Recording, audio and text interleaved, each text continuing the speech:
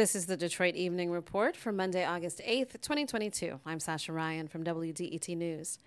Michigan's U.S. Senators Debbie Stabenow and Gary Peters say legislation passed this week will address climate change, reduce some prescription drug costs, lower inflation, and create jobs. Peters says Michiganders could feel the effects of this legislation soon. This will save money for Michiganders immediately within the next few months. This is a significant development to bring down costs for folks all across our state. The U.S. Senate passed the Inflation Reduction Act on Sunday. The U.S. House is expected to approve it later this week. One of the last properties not sold to developers in Detroit's Arena District was destroyed in a fire this morning. The Detroit Free Press reports the house at 2712 Cass Avenue became the most expensive home on the market when Little Caesars Arena opened in 2017. The owners asked $5 million for the two-story wood house built in the late 1800s. The realtor representing the property says it was to be sold as vacant land, so the fire doesn't affect the sale. It is listed at $2.5 million. The fire started before dawn and damaged a structure in an adjoining parking lot. A cause of the fire has not yet been released.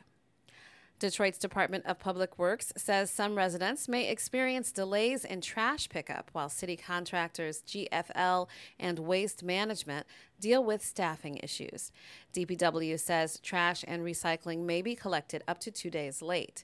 The city says residents should keep collection containers and bulk items at the curb until collected.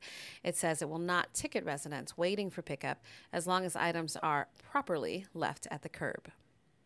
Residents looking for relief from past due water bills can learn more about the Detroit Water and Sewage Department's Lifeline Plan at an enrollment fair tomorrow.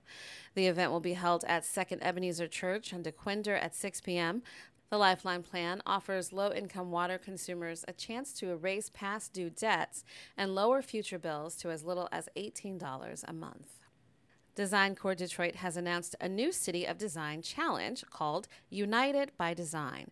The goal is to collect ideas from people and organizations about ways to increase community connections and unify residents in times of disruption. The organization has been working with residents and community organizations to refine the theme. Proposals will be accepted starting in October. Community jurors will choose 6 interdisciplinary teams, which will have access to training, resources, and more than $75,000 to develop their ideas. Detroit is the only U.S. city with a United Nations Educational, Scientific, and Cultural Organizations, or UNESCO, City of Design designation. Thanks for joining us for the Detroit Evening Report. We'd love to hear from you. Drop us a line at DetroitEveningReport@WDET.org.